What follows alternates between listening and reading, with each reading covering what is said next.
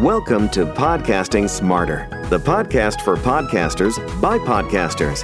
Podcasting Smarter is the official podcast from Podbean, featuring podcasting interviews, best practices, and helpful tips. We're here to give you the tools, resources, product updates, and news to help you get started podcasting and keep your podcast growing.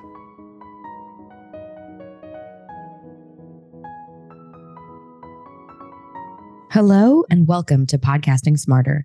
This is Norma Jean Belenky, Podbean's head of events. And in today's episode, we'll be having a conversation with Sally Cham from AfroQueer and AQ Studios, where we'll get into starting your own production company, what she's learned along the way, podcasting on the African continent, and so much more. Stay tuned, and here we go. Hi, Sally. How's it going? It's going great. Thank you for having me, Norma. We are so excited that you're here. Wow. So just tell us a little bit about you before we jump in and get started, because I want to talk about AQ Studios and AfroQueer and all the work that you do. But first of all, tell us a little bit about yourself and your journey of how you got into podcasting. Oh, it's such a good story, I think. Well, actually, I started off as a journalist. I started off as a journalist working in New York City, and actually worked for a year with the StoryCorps project out of Brooklyn. That was actually one of my first radio jobs. I was a producer for the African American Initiative for StoryCorps. But right before I started at that particular job, I began collecting the stories of LGBT Africans, kind of by accident, actually. So I am Senegalese American, and growing up, it was really isolating, being a queer person, also being an African person. It was really difficult to find any spaces where those two identities met. People were really closeted at the time. And I remember feeling very much like I was the only queer African on the planet, which is, of course, now I know it's not true. But at the time, I remember feeling that way. And so one day I was coming home and I saw one of our local papers in Chicago that said that a lesbian activist from Sierra Leone, which is a West African country, had actually been murdered. And it was the first time that I had heard that any kind of activism work or LGBT work was happening in West Africa, where I'm from. And it really galvanized me to start collecting oral histories, audio-based oral histories of Africans that identified as LGBT. So I started traveling first in North America, so throughout the United States and Canada, and then eventually to West Africa, to Senegal, to Gambia, South Africa, and then eventually to Kenya, where I set up offices for what is now AQ Studios. So I did. That's the journey towards making AfroQueer. But between that, I was also working at NPR, the New York Times, PBS. So I got a lot of my journalism and training chops in the United States. Yes, absolutely. And you have that traditional journalism background. And I just want to ask you, before we jump into AQ Studios and that incredible journey, what were some of the things from that journalism background with some of those, traditional outlets that brought skills to your podcasting work? Yeah, I learned how to structure story and tell good story, particularly starting out at StoryCorps, which is Dave Isay's project. And he's, for folks who don't know, is kind of a pioneer in terms of, audio storytelling in the United States. And so really working under him, as I did for that year, was the beginning of me really beginning to understand how to construct a narrative arc in audio, and then going from there into other kinds of storytelling spaces, like PBS, where it was a much more traditionally journalist approach, also taught me how to, create stories in different kinds of ways. So every job I got, every internship I got was adding to my skill set to be able to tell stories that would, eventually be the structure of AfroQueer. Yeah, absolutely. And I want to kind of dive into, creating that arc of story later, but you kind of mentioned something that I just want to pull the thread on really quickly in terms of the difference between creating an arc of a story and that traditional journalism side of audio creation and production. So what have you noticed is kind of the main differences? Because in podcasting, we have so many different genres. News podcasts are on the rise. And so for everybody out there who, may not have made that distinction consciously or in the front of their awareness, what would you say are the main differentiators between that story that hooks you and that journalism that informs you in terms of creating that work? Yeah, really, that's a really great question. For me, what that difference is, especially in terms of the work that we do at AfroQueer, which is very documentary style, is there always is a strong character that takes us through a journey where they transform most every single time. In a lot of the traditional spaces that I worked in with journalism, there were definitely people that were going through things. I mean, they were telling stories, human interest stories, but they weren't necessarily the drivers of the narrative often. There was a lot of, especially what we do is in Afroqueer, where we want the people who are telling the stories to be the experts of that story. So oftentimes you will hear occasionally an expert's voice come in for particular kinds of stories, but we really try to stay within the character-driven narrative as the vehicle that pushes that story along. So those were some of the main differences there. We still have the bones of reporting, though.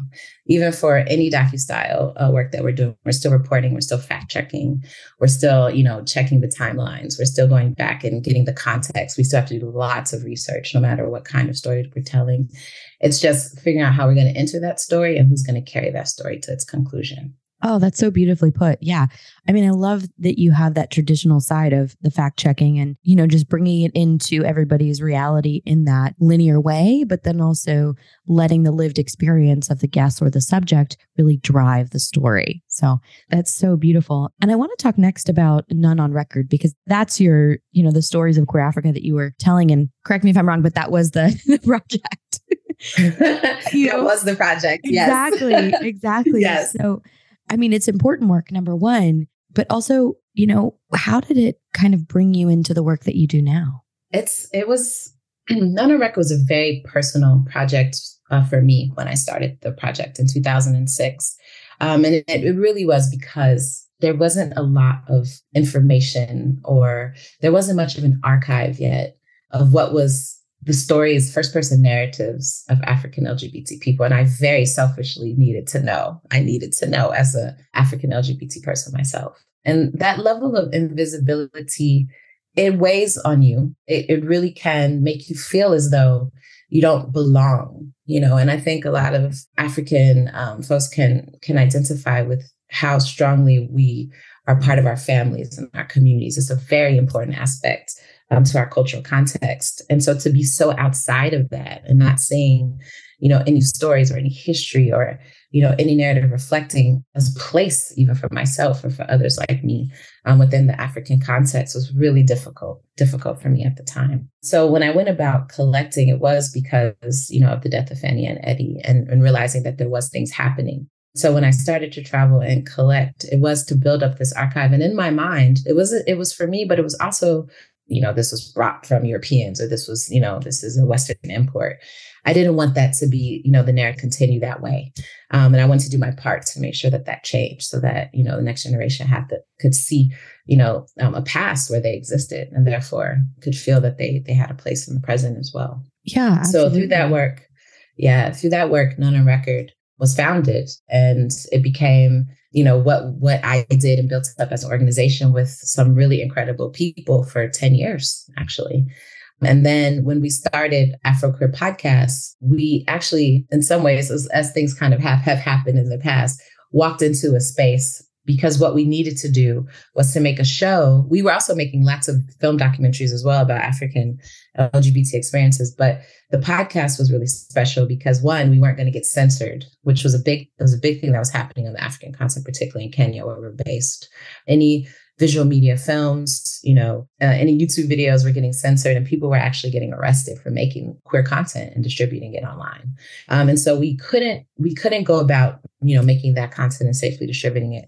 So in our, knowing that we still wanted to tell stories, we decided to make a podcast, and the podcast really took off. And from that, it took our work into training others how to use this medium as well to tell their stories. And document their stories, but also to support the creation of other shows within the African experience, and also using podcasts as that vehicle. So it's kind of gone. Right. Took off. Right. Exactly. Exactly. You got on the train and it left the station. Yeah. And we kind of didn't know we were like, okay, where's it going? We're just going to see, oh, okay, I think we have an idea. Okay, we got this. So Here we go. And that's such a great example of creating what you wanted to see in the world, or what you wished had been available. Number one, I think for a lot of podcasters out there, it's really about, creating the work that they want to listen to, creating the stories that they want to feel heard, or that that offer representation in a way that wasn't available previously. So that's super, super important. And then also, in terms of bringing it, global, right? And just kind of, watching it, almost take spark and kind of, ignite so many people and so many stories, number one. And then number two, the fact that podcasting as a medium really lends itself to so much expression and that it's safe for a lot of communities that are marginalized. Yeah. So that's such an important aspect. And I want to go back a little bit to None on Record, because just before, it takes off and all of that, and, it snowballs into all the other work of yours that I want to talk about. Sure.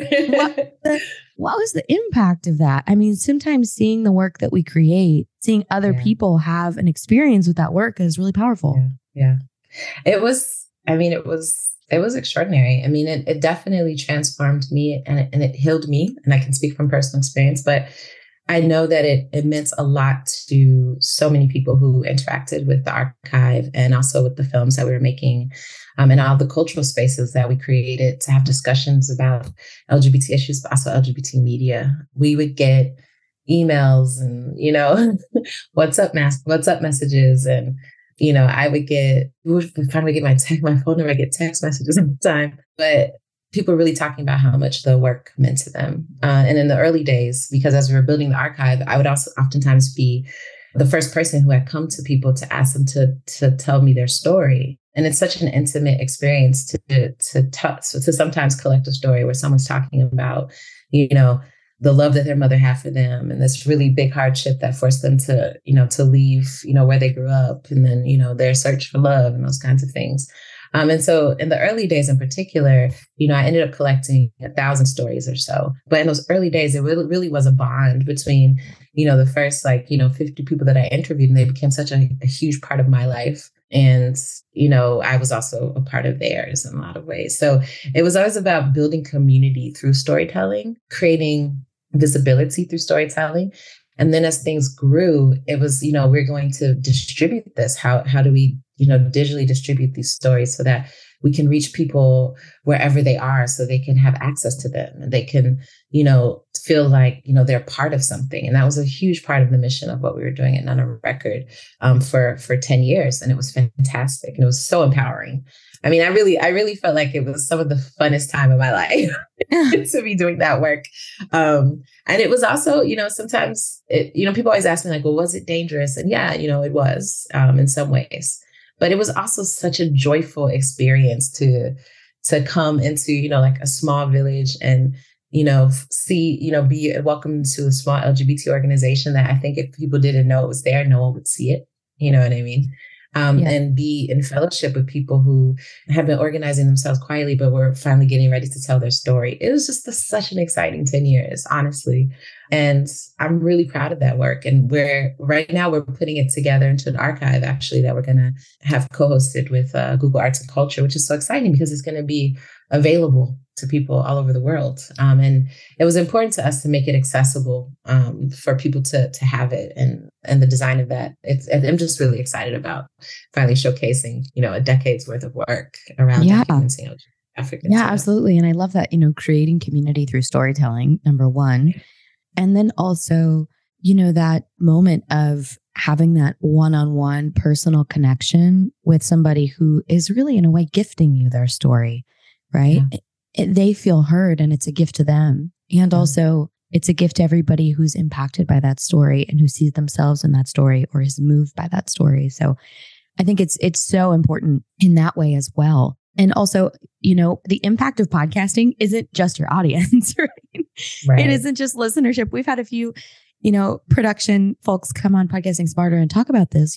Some of the impact that you're going to see within your podcast is from your guests, right? It's those personal connections you make. It's, and that can be from a community standpoint, like we're talking about here, but also for businesses as well, absolutely. So it really, podcasting, I think, really allows people to connect on that personal level. And when someone's telling you their story or they're explaining a part of who they are or what they've done, it really allows for that deep further connection. So and intimacy. It's great. It's a fantastic medium. That's why we're here. Yes. So I want to talk a little bit about, moving to Africa, because the current majority of podcasts can be, US or Western centric in perspective and in location. So as someone who's Senegalese American, what inspired your move to Kenya? Because you had done all this work, with None on Record. So what inspired you to move to the African continent? It was really because I realized that over the years, as I had traveled and I had documented and was building this archive, and, some of those stories would be distributed on National Public Radio or BBC and other places, that I wasn't sure that I was actually supporting this skill set to become part of the LGBT communities on the continent. I started to feel that I was traveling, I was, collecting these stories, and then I was taking them away, kind of thing. Right. Yeah. And so I sat with myself to think through, what does it mean to do this work? How would it have the greatest impact? And so I traveled to Nairobi. Oh gosh, it must have been like 2007, some very long time ago. And I decided that I was going to start to train people on basically documenting as I had been doing, to build their own archives. And so I worked with about 12 LGBT organizations in Nairobi and supporting them through digital documentation. Everybody had Zoom recorders, and, it was like how to store your media, how to keep it safe, what to do with interviews in case you get pulled over, or any kind of thing that we had to train people on in terms of building the archive. We were doing that. Yeah. And as that ended, a group of activists approached me and said, we'd really like to start what you're doing here. Is there any way that you can help us do that? And at that time, I was pretty much in my journalism career. I was in the beginning of my journalism career in New York City. And so I didn't necessarily think I'm going to be moving now to Nairobi to do this full time. It just never crossed my mind. Right. It wasn't like, oh, this is the next natural step. Yeah, it wasn't. I was like, oh, you all want to, here, I've raised a little bit of money. Now, mind you, I'm a journalist, I'm a storyteller, I'm not an executive director at that time. I have absolutely no idea really how to do any of that yet. But I had raised a little bit of money. And so I said, I can support you all in terms of, getting some resources for this, and if you want to set it up and all these different kinds of things. And I was very optimistic. I was like, this is going to be fantastic. And I think there was a call like a month or so later that was like, okay, we really need you to like come and help us do this, because and I was like, yeah, I didn't know what I was doing either when I started this. And so I went back to Nairobi, and that's kind of what began the process of me actually relocating and opening an office there. An organization offered to fiscally host us. They offered to support us as we set up. And it's just like things started to fall in place in ways that I don't know if I like looked for them, but they just started to fall in place. And so the next natural step was for me to move to Nairobi and then to build out what would become None on Record as an organization, and, have Nairobi as its base for the next, 10 years or so. So it was kind of a following what was made available to me. Also at that time, I was working at the New York Times, and it was during it's when Trayvon Martin was murdered here in the United States, is when I actually permanently moved to Nairobi. And I think for me at that time too, it was just a feeling of not really wanting to be here in the United States, to be quite honest. Things had erupted in such a way.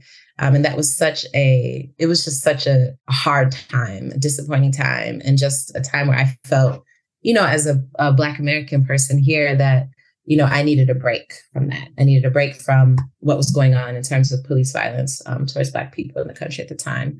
And so I walked into another social justice issue, which would be LGBT issues on the African continent, which was its own, it could be a battle too. But it was a combination of the perfect timing, which brought me to Nairobi and kept me there for almost a decade. Yeah.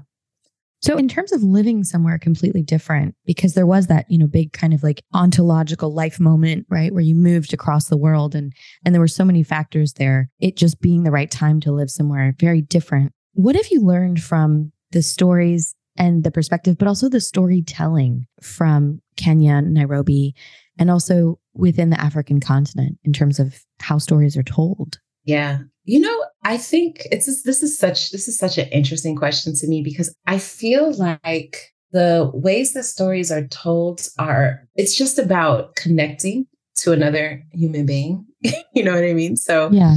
And if that is definitely your motivation for how you're going to tell a story, and you're going to do the best that you can, to be honest, to be emotive, to bring people on a journey, to have things transform. That is literally the backbone of some of the best storytelling in the world.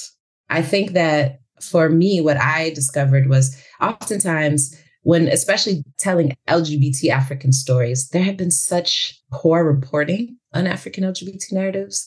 There had been just a focus on victimization. There had been, it had been wrapped up in some specific kinds of narratives that really permeated, the cultural context in which I worked. And so when we brought in Afroqueer and even None on Record, when we were doing that work, it was basically shattering a lot of what was there. And so the way that people, even on the continent, responded, when we did Seeking Asylum, or we did, the Allies Project, or we do Afroqueer, the way that people on the continent respond to that storytelling was so amazing. I mean, it didn't matter if they were LGBTI or identified as queer or were straight. The way that people would respond to the way that those stories were portrayed, it showed that it was flipping the switch, or it was moving the needle a little bit. Sometimes not enough, but just enough. No, I've noticed with the work that you do, the work that I've had the opportunity to listen to, it's that, maybe you're speaking to someone because of a specific aspect of their life, right? Or because of a specific part of their story, but that's not their whole story. And I think that the ability to meet people as a whole person, right? And say, hey, maybe this happened to you, or hey, maybe this has been your lived experience, but I want to know the whole you. I think that really resonates with people. It does. It does. And when you can show that this journey is so similar to a journey that you yourself have had, or someone has had, that I think that's like, because it's also, when we think of storytelling as social change, which also, by the way, as a trained journalist, was always something that my professors were always angry with me about talking about, because I was like, there's no way for us to be objective. I mean, we should report what happens, but no one's objective. I don't think we should be saying that. I think it's an untruth. But I'd say, stories, telling a story in a way, in an honest way, can really transform people. And, they'd be like, that's not our job, but that's my job. So, right. And this is kind of the difference between that journalism lens, right? And then that storytelling lens. So one is saying this happened, and the other is saying, hey, I heard this happen to you. Tell me about it. Right. And it kind of opens the door to that experience. Exactly. How did this happen, and how did it change you? Or what did this feel like? Or, what happened after? And that is, I think, what made this storytelling matter so much. It was complicated. It was complex. It wasn't just like, this person was attacked, or this person was kicked out of their house, or, this person couldn't be with the person they loved, or, right. it was and like, it gives everything. Their story, it fills it out. It gives their story, perspective in terms of the entirety of their lives. And I think that that's really important in all storytelling. Yeah, exactly. So I think that's back to your initial question, is I feel that storytelling, I think it's always a matter of perspective, of course, because, if you're telling a story that's coming from Kenya or South Africa or Nigeria, Senegal, it's perspective. So the cultural context and, language, the things that, not being from some of those places, you won't know right away. Those are the things that you have to build into the story to make sure the story is as honest as possible, for sure. But the thing that bridges it all together is just that very human journey that makes good storytelling. So that's a long way to answer your question. Yeah, no, absolutely. And my next question is, how do you decide which stories to tell? So we have a very good team that will pitch stories. So we decided early on what is an Afroqueer story? Like, we're like, what is an Afroqueer story? What's a story that we definitely would put on the show? What's one that we wouldn't, right? So when I keep talking about this journey, that was always the fundamental thing of every episode, that someone was going on a journey and they were going to be transformed. Something was going to happen. We did try to do a whole season of really happy stories, which crashed and burned in pre-production. Oh no. Yeah, it was always that point where it'd be like, and then everything just fell apart. It was like every single time. We had a running joke in the office that even when we had our best intentions of telling a happy story, there was always something that would come. But I think that's life too. That's life. So that was always the case. Like when someone was pitching the story, So what happens? What's surprising here? What's going to keep people hooked that they're going to want to finish it? Are you giving us any new information? Is there drama, good or bad? Those kinds of things. And are we telling this story in a new and interesting way? That was always the other thing. Because we worked for a decade in the LGBT media space, we'd heard a lot of narratives, and there's a lot of specific kinds of narratives that get told over and over and over again.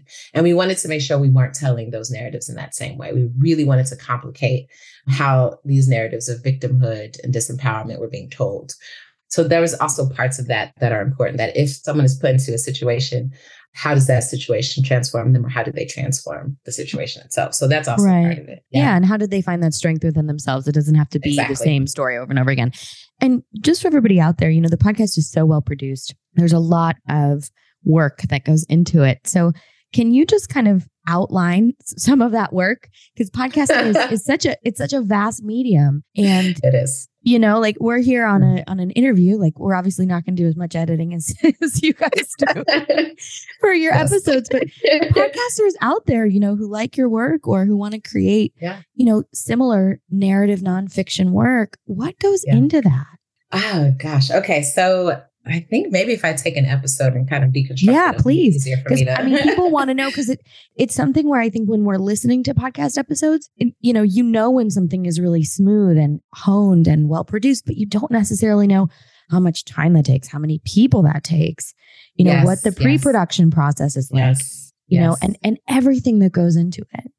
Yes. Okay. So I'm going to take an episode called Dakan, which is such a fun episode to make, actually, because there was a film called Dakan that was the first gay movie to come out of West Africa, and it was in French, and it came out in 1997. I had seen it when I was coming up. I'd seen a little clip of it on YouTube, and I was like, what? How did they, knowing what I know of the space and the context, I was like, how was this movie made? Who is this man who made it? Mohamed Khmer. And I would go down these Google deep dives. I could not find Mohamed Khmer to save my life. And it was always in the back of my mind, this film and I knew there was a story there for years, but I just had no idea where the filmmaker was and how we were going to tell it. So we sent a pitch out to the audience and said, hey, does anyone have any episodes they want to pitch and work with us to produce for season 3 of Afroqueer? Season 2 of Afroqueer. And we got pitched the story from Moses Khmer. He said, I would like to find the filmmaker who made Dakan. So I saw that and I thought to myself, me too. Yeah, that was exactly what you had kind of already planted the seed on. Yeah. Yes. Years ago, I was like, me too. We're doing this story. We have to find.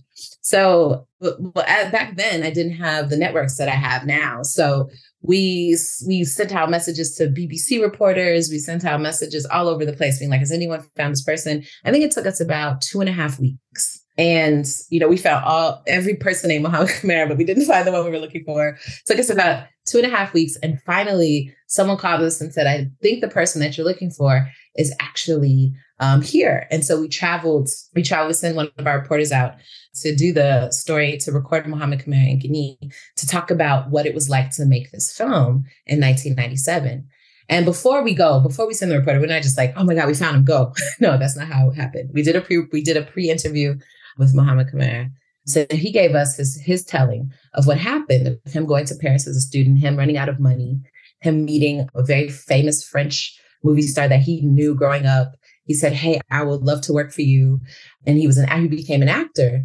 And he just got tired of playing Black roles in France and came home and said, I'm going to make a movie. And as he was traveling through a village, he saw two men kiss, and it stuck in his head because he had never seen anything like that before. And Mohamed Khmer, also for the record, identifies as a straight man. So he went home and he wrote what would become Dakan. And his process of trying to get funding, everyone said, no, we're not going to do it. And finally he convinced people to fund the movie, some French funders to fund the production of the movie. And he talks about not being able to cast the movie and getting his brother to play the roles and all these different kinds of things that happen. And then eventually what happened when the movie was featured at Cannes and the vitriol that came towards him after. And, people saying you're never going to make another film again, which is exactly what happened. So we did this whole pre-interview with Mohamed Khmer. So we knew what the story was going to be. And then we fact-checked everything. We looked for the audio, if anyone had video or audio of him presenting in Cannes. We looked for to make sure that the times lined up for when he was in Paris. We checked to make sure that his film did actually premiere at the different places that he said in his narrative. And we could find record of all of that. We could find him talking about all of that. And so we pretty much could line up the story so that we could trust the storyteller to tell the story and believe what he was saying was true. Now, the human memory is what it is. So sometimes, they didn't go for a coffee, maybe they went for dinner, but that stuff we're okay with. But the fundamental parts of the narrative have to be there. And we could fact check that narrative. And that was really fantastic for us. So once we did that, then our reporter went to Guinea and interviewed Mohamed Kamara, and he walked us through the entire story. And then Moses, who pitched the story to us, actually had an opportunity to call at the end of that interview and ask questions himself. So we were able to also collect that audio. So then when it came back into our studio, we transcribe everything. And the initial producer takes a stab at what they think the story structure is going to be. What's going to be the beginning of the story, what's going to be the middle, or kind of the heightened part of the tension, and then what's going to be in the third act or the resolution of the story. And so we get that mapped out rather quickly. This is what we think the story is. There's 4 of us in that room. This is what we think the story is, and so that I just want to pause for a second. At this point, how many people have worked on the story? 5? So no, one person. So, okay, no, that's not actually true. Well, one person has done some of the heaviest lifting so far in terms of, so 3 people have worked on the story. There's a producer, a reporter who's gone. If the reporter and the producer are the same person, that's a plus. That's one person. But by the time that comes back and they start doing that, they're probably working in teams now, because you really do need another person's ear at that point so that you don't feel like you're lost in the weeds. So they're cutting and trying to put together what they think is the structure of the story. And then it gets presented to myself and another producer. And we go, that sounds really good. Or we say, I don't know if that's enough of a tension there. I don't know if that works. So that's the kind of thing that's going to start happening at that point. We're going to give them initial feedback to let them know if they're on the right track for the structure of the story. Then it goes back to them and then they start to write, right? So then they're writing. They're now taking sound. So we know what the SOTs are going to be. And so they're writing through the SOTs. They're writing around them. We're getting a good sense of what the pacing is going to start to sound like. And then once that draft is finished, which I would say is probably the first full draft, then it's shot up to us again. Maybe not to me now at this point, because we have another show now, so I don't work so closely on all the shows anymore. But at that time, I would be working with the senior producer to look at that first draft, and we would take a listen. And then we start doing table reads where we cut and we cut and we cut. And it's hard. The first producer, I think, has the worst of it. Because it's their baby. And just for everybody out there, SOT is sound on tape. So it's when you hear when you hear a clip of a sound. Yeah, that's what that is. Yeah. So I went into popular radio speak or audio speak. Yeah. So it's sound on tape. So anytime he was speaking, anything we pulled from his interview was his sound on tape. And so then they go through another rewrite. I'll walk off in here. I won't come back now, but they'll go through another draft and then another draft. And by the time I hear it, it's pretty much almost ready again. It's getting close to finished. So about here is when we know what everything is going to be. And now it's time to do for another final draft. And then we send it for mixing. So music, mixing, pacing, music, and mixing to final. I said that so fast, and that process takes a long time. No, that was going to be my next question. From the idea of the story, when you say, okay, let's look into this, right? Or, okay, let's find this guy. Because you have the story, kind of in your head, in the background for years. But, once you had that request from a listener and you're like, okay, we're going to do it. What was the timeline like? Because, you're literally flying to Guinea to do this interview and it's spectacular work. But, for everybody out there who's like, oh, I listened to this episode and it was great. And it was an hour. Like, what's the timeline on that? I don't even think it was an hour. That took probably about 3 months to do. Yeah. Yeah, that took about 3 months to do. And I think it's also because there was another. So we tried to work on 2 episodes at once, which is not a great idea for such a small team. But we definitely have to, because we usually have to be live and we have to publish the season by a certain time. Yeah. So I think 3 months is about what it took to make that happen. And we set with the story and changed a lot of it. We have to get music rights and permissions for everything. Yeah. Any kind of audio that we're gonna borrow, we have to get permission for. So we talk about that here at Podbean. We do talk about making sure you have your music rights, and we have a lot of links here through our help portal that really, go into that, but it's definitely important. So I also just want to ask, like, at this point, when it's final, you published it, the episode's out on, you've uploaded it to Podbean, you published it to all the directories. At this point, we're saying it's 3 months, but obviously, maybe it's scheduled within, a greater strategy for a season of the show, specifically for Afroqueer, because that's the podcast we're talking about. But, how many people have worked on it at that point? Like not in terms of, how many, hours or whatever, but like in terms of just the number of, I want to say like ears or hands that have touched it, right? Darkon had probably about 5 people. Right. And then music and mixing and mastering and recording and fact checking and traveling to Guinea, it's 5 at this point? It's about 5 people. Yeah. Okay. Yeah. Mm-hmm. And for everybody out there, you can do this work. It's just, you don't have to do 5 people. No, you don't. But we're a company now. Yeah. So we have just a bit more resources to actually put into the episodes. And I think that's something that is really important. And I think, to be honest about, is that we have a budget for the show. So we can, fly someone out instead of doing a Zoom recording, because we want the audio to be a specific quality of sound, and we want to be able to control how the interview is going to go. So we'll fly someone from our team to go. And then we all of our editors work in-house. We have a studio in-house. So we do everything from conception to final, all in-house. And so that is also why it sounds the way that it does. I think if we had more resources, we could do longer seasons. It wouldn't take as long because we have more people. But I think a team of 5 is pretty good, actually, for a show. Yeah, it's incredible. And it's really great to hear for everybody out there who's, maybe a solo podcaster who wants to create this kind of work, but then, feels like they're overwhelmed or, can't do it at scale, because it is a lot of work. And it's really cool to hear the breakdown of that. And I kind of want to ask you, because AQ Studios, I want to talk about AQ Studios and what the process of starting that was like, but also the process of scaling your production as well. Mm-hmm. What was that like? If you can tell us a bit about that. Yes. I mean, we launched right before the pandemic. It was like, we were like, oh, we're going to do some amazing. I mean, and then the pandemic hit, and we were already in production on 2 other shows besides Afroqueer. And it was full stop. It was like screeching halt. Right. So for me, as the CEO, I was like, oh dear, this is bad. This is bad. Yeah. I'm sure everyone was having the same thought, some variation of that. I was like, I need to keep everybody employed. We are not going to be able to distribute these 2 shows this year. I already knew. I was like, so we're going to have to scale down. So we actually used to have 2 studios, believe it or not. So what we did was we started to scale down and got rid of one of our studios. Most people were working at home, and only the sound editor had to come in, also because it was COVID time. So that meant that we actually took out a pretty major expense that we haven't replaced, because we were like, what were we doing all those years? Actually sense. But so there was just a lot of like restructuring that had to happen, because I wanted to keep the entire team intact, but I also knew that we still had to produce something, because that's just the nature of, outputs and expectations and reports and things like that. So we took our second show and had to kind of put it on ice for a little bit while I put the team on figuring out the best way to record and produce Afroqueer without being able to travel. So if you listen to Afroqueer, a lot of the show, it's Pan-African in scope. So we're based in Nairobi, but we can have episodes that come from Johannesburg. We can have episodes that come from Lagos. We can have some that come from, New York City or Minneapolis.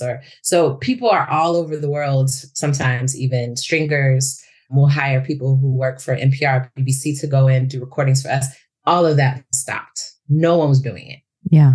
And so we had to figure out how to still get the same quality show without being able to get the same quality audio even. And so it was really difficult. It was a difficult time, but we decided we were going to take it on, which was great. And, now in 2022, it's like the first year where we released our second show finally. And now the studio is starting to pick up steam. I mean, it's the year we probably won most awards this year for everything, which is like amazing to me, because I really did feel like I don't know if we're gonna make it to 2022 at one point. But we did. And now, we're in the position to start production on our third show again. And then there's another show that's coming up too next year. So it's just been a process. I think the pandemic definitely slowed momentum. That's the best way that I can describe it. We hung on for dear life. And now we're on the other side of it. Yeah, you made it through. Exactly. We made it through.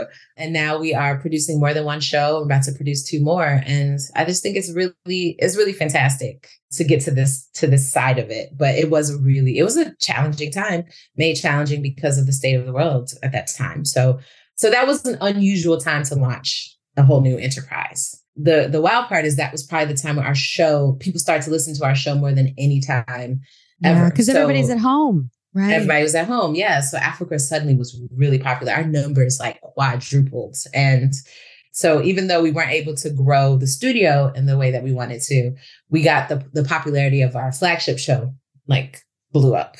So that was great. That was like one of the best parts of it. And that also helped us to now, have people to have faith in what we're trying to do now as we move the studio into its next phase. So. Yeah, absolutely. Yeah. And I mean, AQ Studios started with Afroqueer. And then, how did it go from one podcast to the studio? Yeah, so we really got into the idea of supporting new shows and new ideas are coming. We were getting pitched constantly too. People really want us to work on their shows, or they want us to house their shows, or they want us to pay for their shows. We're always getting pitched for that. And so I said, I think there's a really big opportunity for us to really focus on being a solid production house. And it was really great for us because we have such our roots are all in queer work. And so everybody knew we were a queer production house because if you listen to Afroqueer, like, okay, this is a queer production house. So it was really great. Yeah, it was our niche, right? But it was great because people who oftentimes probably would never have thought that they would be working with a queer production house suddenly were like, we really need to work with you to make this sound how we want it to sound, right? And so it was subversive in its own way, which was really exciting for us. But there's just so many different kinds of stories that, we wanted to be part of telling. And so we began the process of looking for other shows that we wanted to produce. So Adventures from the Bedrooms of African Women is the second show. It's about to go into its second season soon.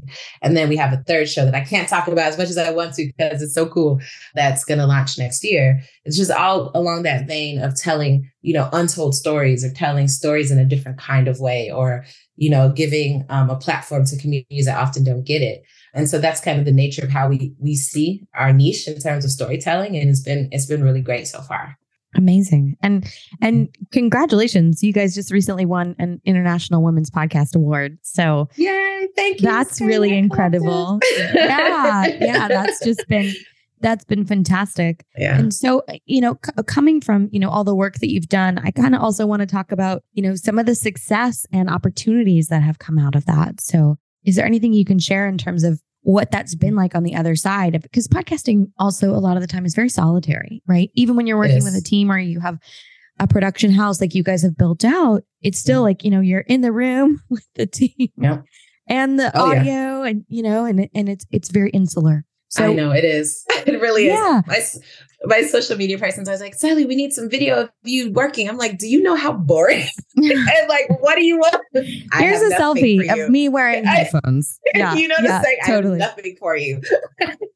Yeah. Lucas is like, just make it fun. I'm like, here, I'm holding up a peace sign. I'm smiling. I'm wearing headphones. You're getting a selfie. Not exciting. Yeah. But in terms of, having the response of other people, which you did speak about in terms of, not on record and some of the impact that work has done. But, coming from that as podcasting as an industry is coming up, being at the forefront of that with the work that you do and the quality of the work and the resources that you guys are able to put into the incredible production, what are some of the opportunities or also just success that has come out of that for you? It's been really great. I mean, we were part of the PRX. We were part of the first cohort of the PRX Google Creators Program, which was really instrumental in helping us to structure season 2 and got us a lot of support, plus a lot of press. Press is really important. And so that was great. And then we were plugged into, the PRX network, which is tremendous and very skilled. So that was really fantastic for us.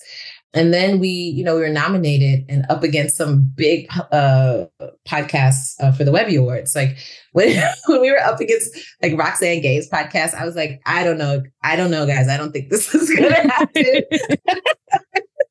But it was like, I think that's interesting though, because, when everybody looks at, award nominations or, I think like when we're thinking awards, people automatically will think like the Oscars or film. But, it's very much, when you make it and it's yours and then you see everybody else in the category, it's like, am I in that category? I'm in that category. My goodness.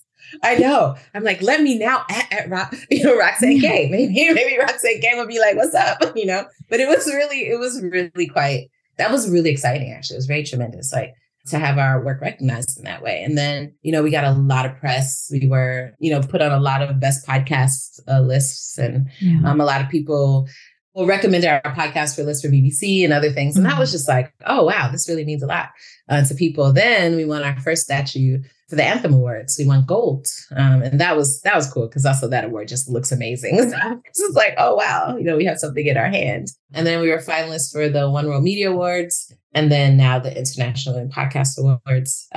We are also finalists for one other thing, but it hasn't been released yet. So I'll talk about that. We'll announce it later. Okay. So it's been a really good time. I mean, we also have been on a lot of panels. I just came back from Italy, where they actually translated 2 of our episodes. And so by the time I was speaking, people had seen the work and they were so excited. And that was just really great because, to have your work translated into other languages so people can have access to it is so important. And so that was really amazing. So it's just been an incredible journey. Right now, we're working in adapting some of our episodes for film, which has been another way of the work just growing, and beyond podcasts, which is wonderful. And so it's just been such an exciting process with AfroQueer. AfroQueer is, my favorite show ever. It's my favorite show. Absolutely. It's just kind of to circle back to the beginning. It's sometimes we create the things in the world that we want to exist. Exactly. So that's such a beautiful full circle. Well, we ask everybody the same 2 questions at the end. So first, where do you believe the podcast industry is headed in your opinion? Oh my goodness. I mean, I really thought about this and I was like, okay, it could go either way. Maybe it could go like 4 ways, but I want to be optimistic. So I think in terms of podcasting on the continent, which is, where we work from, even though we have a very global, reach, there's just going to be more people making podcasts, but also more people making really high quality podcasts. I'm not one of those people who's like, oh, this podcast is not high quality. I'm not that person. I am trained to make things a certain kind of way, and I like that way. But I listen to every kind of podcast. I will listen to everything, right? Because I think everything has value. But I think what we're going to start to see is, people actually, doing more high quality work on the content, which is really quite exciting for the industry there, and telling stories in different ways. I think there's going to be more narrative podcasts and fiction podcasts coming out, which is super exciting to me. I'm a big Audible person. Like, I don't know the last time I read a book, to be honest with you. So I love like listening to narrative and fiction podcasts. And I know there's a couple that are going to be coming out, and a couple of people have actually approached us to support them producing some, which is super fantastic from the African perspective. I think where we are going to see some real headway is looking at how people are going to support financing podcasts on the African continent. I think the U.S. has a much more, and I know U.S.-based podcasters are like, "Are you serious?" No, I'm serious. The U.S. has more access to resources to produce podcasts, or even if companies are willing to support, to hire producers to come in and produce podcasts, there's at least a bit of more of an ecosystem for that. I think that is a space that's going to grow too on the continent moving forward, as people see that podcasting is a real way to reach audiences. And I think that listenership is also starting to grow, especially with Spotify coming into the continent as it did in the last couple of years. So there's definitely a lot more people listening to podcasts and more access to podcasts. So I think in the African context, we are at this period where there's an explosion happening. But just like the US, we're going to reach saturation too. So that's where my comes in. I think it's interesting. I think for most people that we talk to, the answer is growth. So that's pretty exciting to hear. Yes. And last question is, what podcast do you like to listen to? What are your favorites? This question is tough because I think I'm the kind of person that goes through so many different seasons of podcasts. I came up listening to like This American Life and like Radiolab and like, I'm a huge fan of radio. Invisibilia. I love Invisibilia. It's one of my favorite. I will listen to the whole thing over and over and over again. But I find myself lately listening to a lot of much more conversation podcasts. Jay Shetty got me listening to every podcast he's on. I don't know how that happens. Jay Shetty is constantly on. So I'm always listening to him. And then I listen to podcasts right now a lot. This is kind of where I am because of what I'm doing right now, but I listen to a podcast called Script Notes, which really talks about the craft of screenwriting, because I'm actually writing a screenplay right now. So that's a lot in my earphones all the time. So it kind of changes depending on what I'm into or what I'm listening to. I've listened to so many fiction podcasts and a lot of Audible original, which have been really great, actually, fiction stuff in the last few months. But mostly those are the podcasts I've been listening to, like probably Script Notes has been my main one for the past few months. Yeah. Oh, fabulous. Well, Sally, we will have all of your links here in the show notes. Thank you so much for joining us and all the ways that people can get in touch, follow you, reach out to you. Yes. And thank you so much for joining us on Podcasting Smarter. Thank you for having me. It's been so much fun chatting with you. Thank you so much for joining us for this episode of Podcasting Smarter. If you have any podcasting questions or want to get in touch, send us an email at podcastingsmarter@podbean.com. Thanks so much and happy podcasting.